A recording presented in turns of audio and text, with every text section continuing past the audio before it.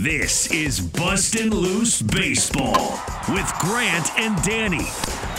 Interviews, analytics, and analysis on everything baseball in the nation's capital. This is Bustin' Loose Baseball. Danny is at the beach, toes probably in the sand right now. So, he won't be with me. I'm solo, but I've got producer Darius to chime in from time to time, who's making everything sound good. I'm looking forward to bringing you an episode of Bustin' Loose Baseball. You'll hear from Kiley McDaniel of ESPN, just ranked the Nats system in the top 10 in baseball. In fact, he's got them 10th. Fangraphs has them as high as 8, I believe, and they even said if Gore and C.J. Abrams were part of the system still, that they would be in the top 5, which is not the case because both of those guys have recently graduated. But we'll talk to Kiley coming up a bit as well. All right, so let's get to it. The Nationals get just destroyed by the Phillies, 13-1 on Sunday. They were swept in a 4-game series at Philadelphia, and big for the Phillies because they're still making a playoff push. They feel like they can make the postseason. They've got a wild card spot nailed down as of right now. The Nats in that series were outscored 36-12, which is unacceptable. I mean, I understand you sold off Soto and Josh Bell, and now you're in a situation. I'm going to put a mic cover on here. So if that sounded weird, sorry. I didn't want my peas popping for the rest of the pod. But yeah, you're in a situation where you sell off Soto, you sell off Bell, and this is now about development almost exclusively, and the rest of this season matters very little. Here's the problem with that is you can't get beat 36-12 over 4 games. Like, I need you to give me a reason to watch. I need you guys to have reasons to tune in. You need the ball club to be competitive. The Nats in that 4-game series hit 1 home run. The Phillies hit 14. And the Nats just couldn't keep the ball in the park. The Nationals have the worst record in baseball right now as we talk today on Monday, 36-74. Everything's going in the wrong direction at the big league level at this point. So I think there's plenty to dive into, but I want to start with just kind of how bad that series was against the Phillies. I mean, the most competitive game was actually the Thursday game, the 5-4 loss in Philadelphia. And in that game, the Phillies, through Noah Syndergaard, remember, he gave up 11 hits in 5 innings, and the Nats were within a run when the rains came and ended the game effectively. Paolo Espino had given up 5 earnings in 4 innings. Luckily, they didn't have to use the bullpen. That was the only good thing about the rainout. I'd like to say really quickly that Major League Baseball games should not end when a team is trailing by 1 and only 4.5 innings have been played. I understand that official games can be called if there's a delay and if the leading team is at home and hasn't batted yet after 4.5 innings. I get the rules. I'm not dumb. It's a bad rule. You need to come back the next day and finish that game as far as I'm concerned. You've played half of a game, and the Nationals are right there within a run, and they actually had the momentum at that time, but I digress. Game 2 of the series, the Phillies won 7-2. That's when Kyle Gibson just completely shut the Nats lineup down. 8 innings of 2-hit ball, struck out 4, pitched to a lot of contact. In that game, only Luis Garcia had multiple hits, batting second in the order. He was 2 for 4. Otherwise, they had 1 hit in the game. I think it was Joey Meneses who was batting 8th, the first baseman. So they had dropped back-to-back games. And then you have the weekend, Saturday and Sunday, where the Phillies just completely poured it on. On Saturday, it was kind of an Oprah Winfrey game for the Phils. You get 3 RBI, JT Realmuto. You get a 3-run homer, Matt Vierling. You get 2 RBI, Bryson Stott. And I don't need to remind anyone that Patrick Corbin pitched and didn't get out of the first inning. And I will talk about Patrick Corbin in just a second because it is the second time in 3 starts that Patrick Corbin has not gotten out of the first inning. But Jordan Weems came in, and he throws hard. He's 98, had a pretty good run in upper minors for the Nats this year. But the fastball's very hittable, pretty flat it seems like to me. Gets a lot of the plate, and he gets barreled. Steve Cishek threw a really good inning, and Hunter Harvey hung a scoreless inning despite a couple of hits, but the damage had been done. You lose 11-5. And then in the final game of the series, on Sunday, as I mentioned, a 13-1 romping. The top 2 spots in the order, Thomas and Garcia 0 for 8 to kind of set the tone. Only Luke Voit with 2 hits and a walk was productive in the lineup largely. I do want to commend Luke Voit, who's already hit a homer and who drove in a run in his first at-bat with the Nationals. for what was a pretty productive series in Philly in his debut in Washington.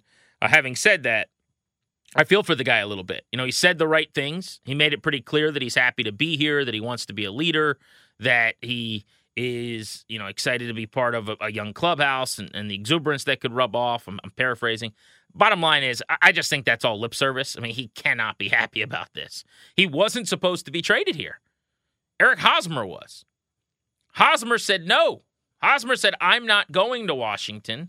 So they had to flip him to Boston, meaning then one of the mutually agreed upon players that the Nats had given them a list of had to come to Washington as the sixth player, and Voit was one of the guys on that list, and then the Padres kind of handpicked him, claw machine style, lifted him up and dropped him into the bin to go to D.C. So there's just no way you leave a playoff-bound Padres team where they're selling out and the atmosphere is electrifying, and you go to Washington and you feel good about that.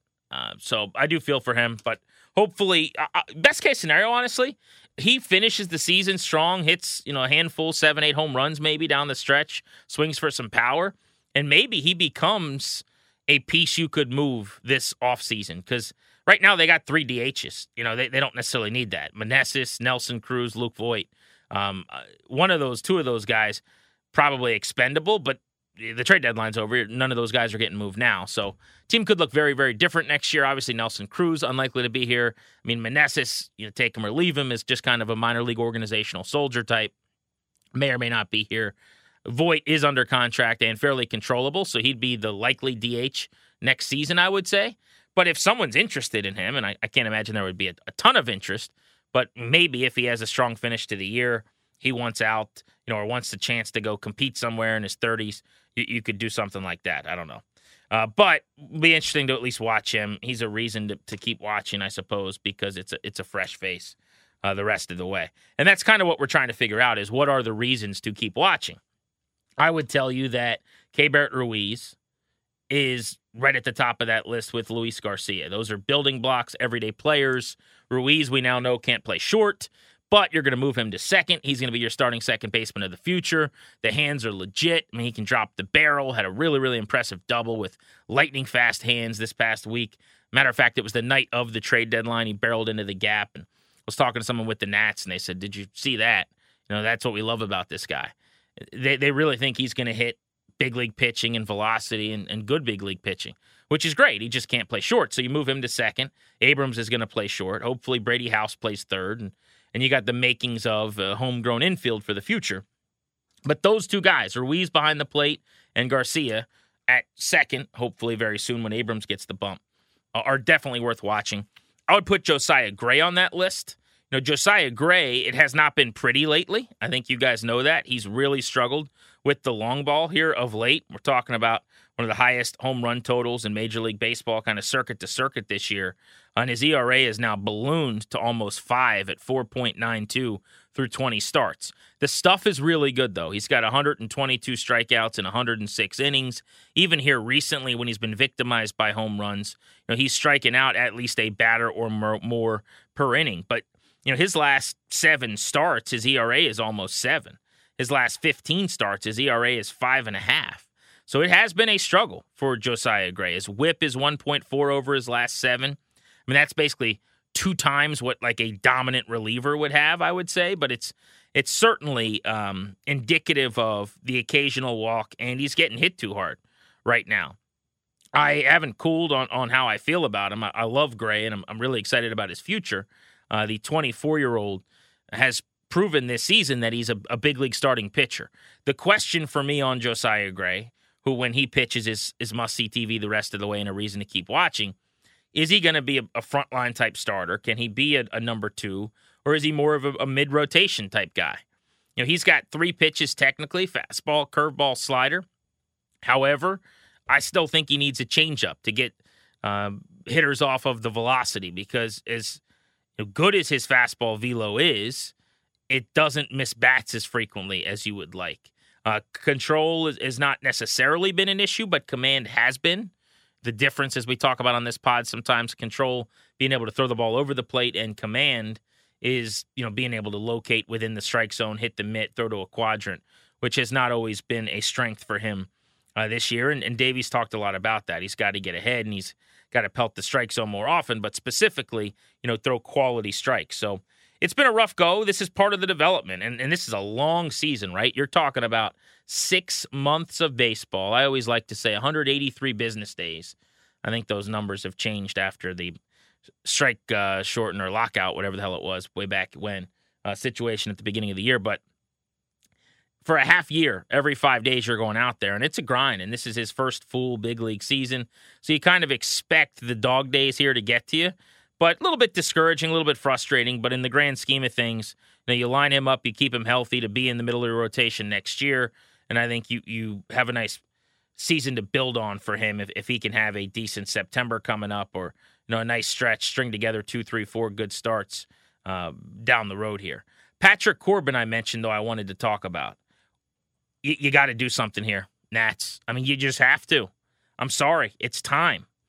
They cannot continue to trot Patrick Corbin out every 5 days anymore. Not when he's not getting out of the first inning. See, Patrick Corbin's value to the Nationals was that he could save you relievers, save your arms in the bullpen, because no matter what, you knew he would just wear it. Even if he was struggling, he was going to give you 5 innings. And if you really wanted to push him into the 100-plus pitches, he could pitch 6 innings at a time for you. And occasionally, go back and look, he'll throw 7, he'll throw 8 when teams are trying to attack him on the first pitch strategically to stay away from 2 strikes and that slider. And he did that a few times this year where he would get really deep into starts. There is value in that. I would always say when folks would tell me, and when I talk to people at the ballpark, you got to get rid of Patrick Corbin, they've got to DFA him, they've got to release him or something. I would say, look, there is a little bit of value still, even while he's been awful, because he does save your bullpen, because he does give you known innings in a rotation where you don't always know what you're getting out of a Josiah Gray or an Eric Fetty. You don't expect any length out of Paolo Espino, 4 innings at a time-ish, 5 if you're lucky. Same with Anibal Sanchez. You can't just keep running through your bullpen the way that they do. So you have to have a guy who can wear it a little bit. And that was Patrick Corbin's role. Guess what? Patrick Corbin can't get out of the first inning in 2 of his last 3 starts. So that part of it is gone. He is right now leading the league in losses. By the way, for his 2nd straight year. He's going to lose well over 20 games, which nobody's done in years in baseball. He is leading the league in hits allowed. He's leading the league in earned runs allowed. Last year, he led the league in losses and in earned runs and in home runs allowed. The year before that, he led the league in hits allowed. It has been a disastrous post-19 for Corbin. You guys know that. 2020 was kind of the beginning of the end when his ERA was 4.6, and he gave up the most hits in the sport. But even then, his FIP, meaning the fielding independent pitching, like what his ERA should be based on what he controls, was 4.17. So I could make the case coming out of 20. Yeah, really bad year, but maybe it was just a one-off. Oh, by the way, it was the pandemic. The offseason wasn't normal. Maybe he didn't build up his arm strength. There's a lot of ways to make excuses for him, and the Nats did. So then we fast forward to 2021, where you have a full season and a ramp-up, normal offseason, and he can get back to being Patrick Corbin. And then we saw with the league-leading loss total, earned runs total, home runs total, that 2020 was not a fluke and that he just didn't really have it anymore. Again, his ERA 5.82 was worse than his fielding independent pitching, which was 5.41. So you kind of heard the comments from the Nats, the people that I trust and talk to would say things like, oh, but he wasn't quite as bad as the numbers. Well, I would hope not. I mean, the numbers were really bad. But I digress. So then you have an offseason where you don't add pitching. We all know how we got here, that they trade off some of their pieces, and then Strasburg ends up still not recovering and wasn't healthy at the start of the year. So Corbin is pitching on opening night this year against the Mets, remember? He was their opening day starter. And this has kind of always been my point with Corbin. You can justify paying him and allowing him to have a 5.5 ERA as your 5th starter who gobbles up innings for you. You can do that, no problem. The issue is that he's pitching on opening day and he's your number 1 starter. That doesn't work. And oh, by the way, now you're not gobbling up the innings as it is. But you go into this season and you say, you know what? He had a really bad year. We don't really count 2020 at all. This is the Nats saying this probably. It was a strange thing. It was a fluke. But 2021, look at the end of the season. He got a lot better at the end of the year. He started to show signs. We like how he finished. I mean, these are things they were saying, and they were confident he was going to be better. He's got an ERA of 7.02.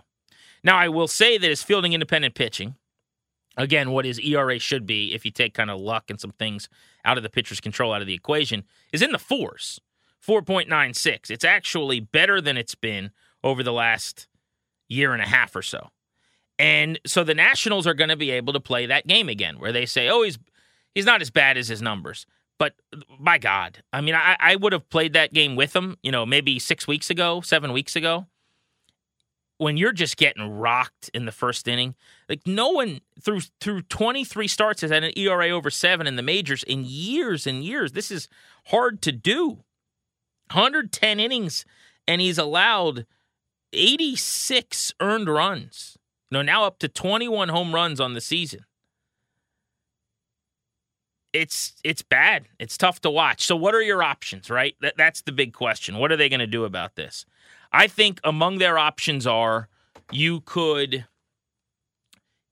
IL him. And I've been kind of looking today before I taped the pod here Monday afternoon. I was kind of hoping that some news would come out one way or the other on what their plan was with Corbin so that we could tell you so that it's not dated if it comes out after we post. But what I would do is I would put him on the injured list. And we call it a phantom IL in the industry, but there's always something with these guys that is actually injured listable, if you will. Like, no one's 100% this deep into the season. No one. Physically, mentally, emotionally, you're just not. So there's absolutely a way that you could put him on the IL and say something's barking, something's problematic. That's number one. Number two, if you don't want to put him on the injured list and just give him a couple weeks off where you don't have to worry about seeing him pitch and he gets to clear his head, which is what I would do, you could move him to the bullpen. And that might be the most realistic thing that they do, honestly, is they just move him to the pen, give him 2-3 innings at a time. Maybe at that point he kind of has an opener and it's like he's still a starter, but someone pitches an inning or two before he throws. And then his job is to get you through the 6th or something. But that would be the other, I would say, realistic option is, for now, you're no longer starting. We'll pitch you twice a week, 3 innings or so at a time, and we'll see how that works. Remember, David Price makes unbelievable money with the Dodgers and is a left-hander now coming out of their bullpen as occasionally a multi-inning guy who they are trying to get the most out of because he'd really, really, really struggled. So I think that's an option with Patrick Corbin. And then the other option, which is not realistic, not happening, not plausible, I'll go on record and maybe look foolish if something happens other than what I'm predicting, I guess would be to just DFA him and eat the rest of the money. And I don't see that happening for a lot of reasons. But most notably, I think they believe that, A, he's better than he's pitched. I mean, it's a harder case to make after now 3 seasons almost. But, I mean, they believe he's been better in every single season than his numbers. Also, again, just pitching every 5th day and having a veteran in your rotation with all these young guys, to them is meaningful and valuable, and they like that. And they think there's something good about that. So that's part of, I think, why they would not move on from him. And I'm not sure I would right now either. I mean, if you're going to do that at this point, the offseason's probably a more likely time to do it. But I think you could experiment and try some other things first. So I would go with the IL route. They'll probably go with the bullpen route. Or, heck, I mean, the way things have gone the last couple of years, maybe they'll just decide they're going to keep throwing him every 5th day. And we're just going to have to keep watching it. Speaking of watching, though, I did do a lot of sifting through Facebook and looking at pictures of my old girlfriend. I have been obsessed with watching Juan Soto for the Padres so far. It has been a lot more Juan Soto monitoring, like looking in through his window uncomfortably, than I anticipated, to be completely honest with you. I thought, he'll be traded and he'll just be on the West Coast and I won't have to worry about it. And I'm sure I'll get to a point where I'm not watching every at-bat and watching every Padres game, but I'm not at that point yet. And luckily for all of us, he was on Sunday Night Baseball against the Dodgers, nationally televised. And they had him mic'd up in the outfield, talking about his time in Washington and why he turned down the contract and saying, I had nothing to do with it. I just leave it up to my agent, and this is the decision they made. It's been a trying several days since the Soto trade. But I want nothing but good things for him. I hope he and Josh Bell win a World Series. I want them to make the playoffs and come out of the NL and win another ring. I love both of those guys, and specifically, I just can't thank Soto enough for what he did in D.C., and you guys know how I felt about the trade already. I don't need to re-legislate that, but I don't want to trade Juan Soto. I never wanted to trade Juan Soto. You should never trade Juan Soto. But if he's not re-signing, which is my opinion, that he was not going to re-sign, then you have to recoup as much as possible. And they're in a terrible spot in their system and didn't have enough talent coming. So I kind of viewed it as a no-brainer opportunity to try to add pieces that could end up helping you and not knowing. I mean, not all those guys are going to make the big leagues and be great, whether it's Abrams or Gore or James Wood or Robert Hassel or, Yarlin Susana. Like, it's not all going to be pretty. I get that. Some of those guys are going to fizzle out, and other guys are just going to bomb, and ideally two of them become really good big leaguers, and anything more than that's probably a slam dunk for Rizzo. But the point is to recoup as much talent as possible. And, I mean, imagine if they only got three guys, right? And that's normal. Three really good players in a deal. Well, then maybe one works out or none, right? So you gave yourself the best chance possible to kind of restock the system here, which I liked. And without re-legislating too much, I have made peace with and feel okay about and was totally on board with the trade before it happened, but it has been very painful. And I will say that having been at Nats Park since, I went to the day game 4:05 on Wednesday, the day after the Tuesday deadline, one of the days where they got their teeth kicked in by the Mets.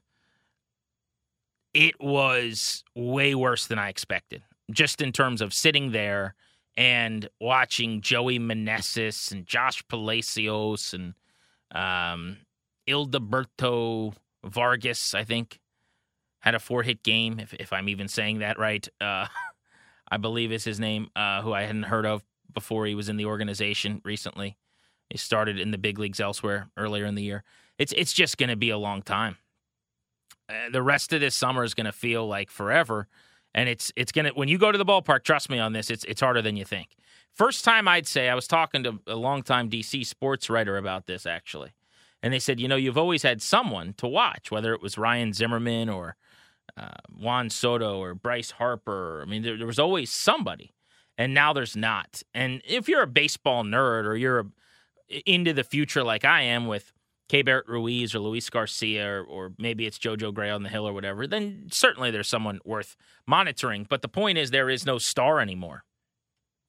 There is no top-tier player that you go to see, a la Zimmerman in his prime, before handing the torch to Bryce, who handed the torch to maybe Turner, who handed the torch to Soto, with Rendon having carried it plenty of days in the meantime.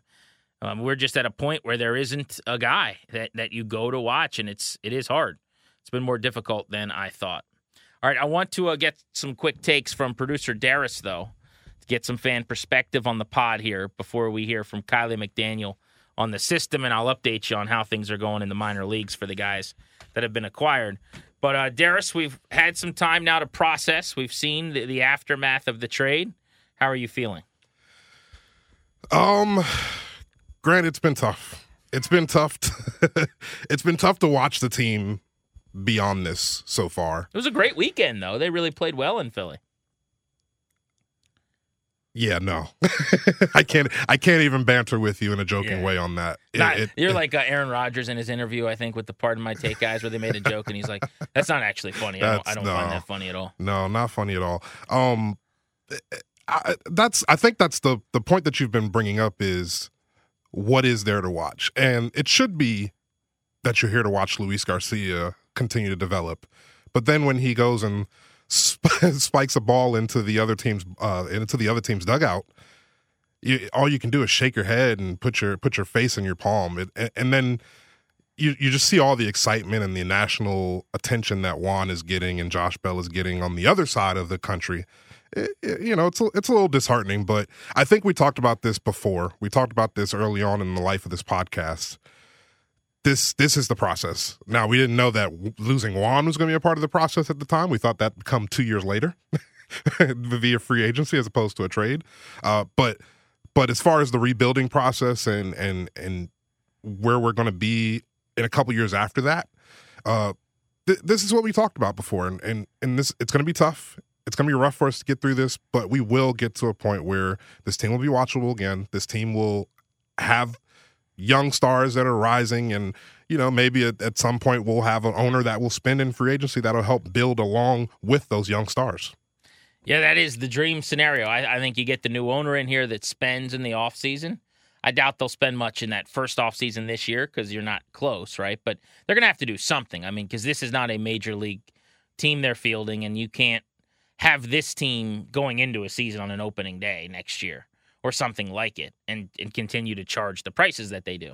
So either you have to lower prices substantially for tickets and everything else, or you actually go out and add some major league talent, which I'm sure they'll do. But if, things go the way that we think, and Robert Hassel's in the big leagues, and C.J. Abrams is in the majors, and Mackenzie Gore's in the majors, within the next couple of years, and you're spending a little bit in free agency, then you're going to be ultra competitive again, ideally, within the division, even as soon as 2 years from now, hopefully. And that's kind of what this trade maybe gives you a chance to do. Speaking of Hassel, I wanted to talk about what some of the minor leaguers have done since they came over. So Hassel is at Wilmington in A-plus ball. He's played in 4 games as we talk here on Monday. He's 0 for his first 13 at the plate. Not ideal. He does have 3 runs, and he has stolen a pair of bases. Haven't gotten on and driven in a run, walked in a run as well. So remember, he was hitting 300 and was in the middle of a slump, was kind of trending down after getting off to a great start in the Midwest League, in the A-plus league that he was playing in San Diego's system. But it has been a slow start. 0 for his first 13 in Wilmington. Not concerned at all, but man, it's hard. I mean, you just got traded. Your life's kind of turned upside down. So he's trying to get it together. James Wood made an instant impact in his second game in Fredericksburg, I believe it was. Might have even been his debut in Fredericksburg. He went 4 for 5, 4-hit game early last week. He's now 5 for 15 overall at the plate. So those 4 hits looming large. Has a home run and 3 batted in already.